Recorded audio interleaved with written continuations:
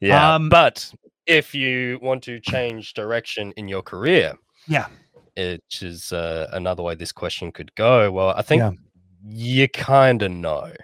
Yeah. You know, if getting up in the morning consistently is a struggle, maybe you're like 5-10 minutes late to work, then like you understand, like you do have this gut feeling of what you want to be doing. And sometimes it's taking a step back and reflecting on that.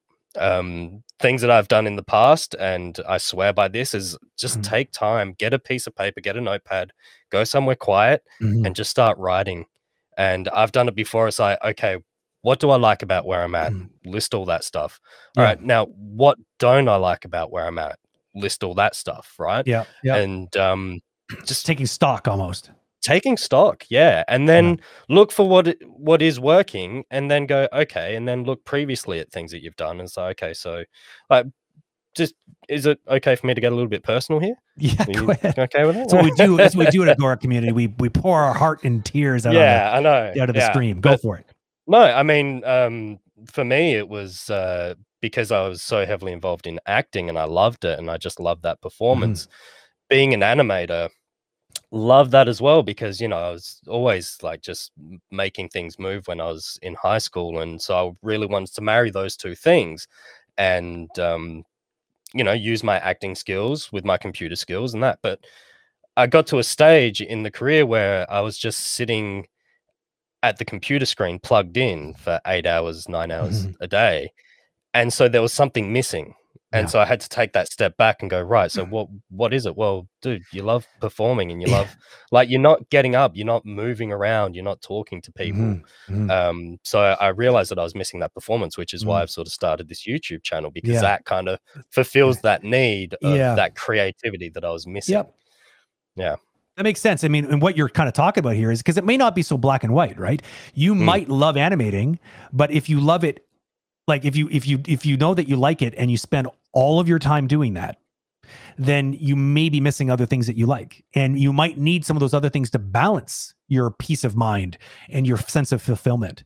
It's very possible. I mean, anything that breaks that and breaks it up a little bit and gives you some time to reflect. I mean, some people swear by meditation, right? Mindfulness is really a way for you to silence your mind for at least a little while during the day, so that you can allow yourself, it's almost like cleansing the palate in a way, so that you are not just in this sort of gerbil wheel, like this constant just running on a wheel all the time, even though you're convinced that you love it. You probably do, but you might be missing a lot of other things that are going on around you.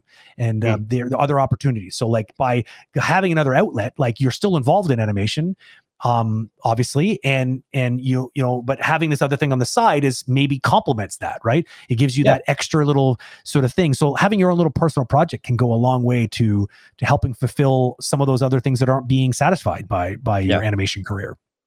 Yeah, exactly. Yeah, absolutely.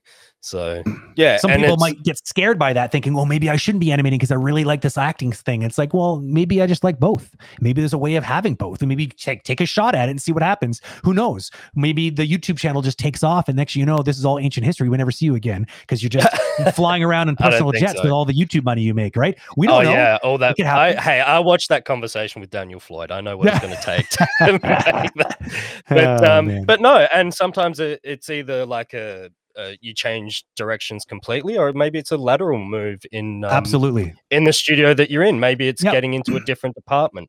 So you know, for me, maybe it's becoming more of a, I don't know, like project manager. So I'm still involved, still doing it, but I'm up moving around, talking to people, you know. That's it.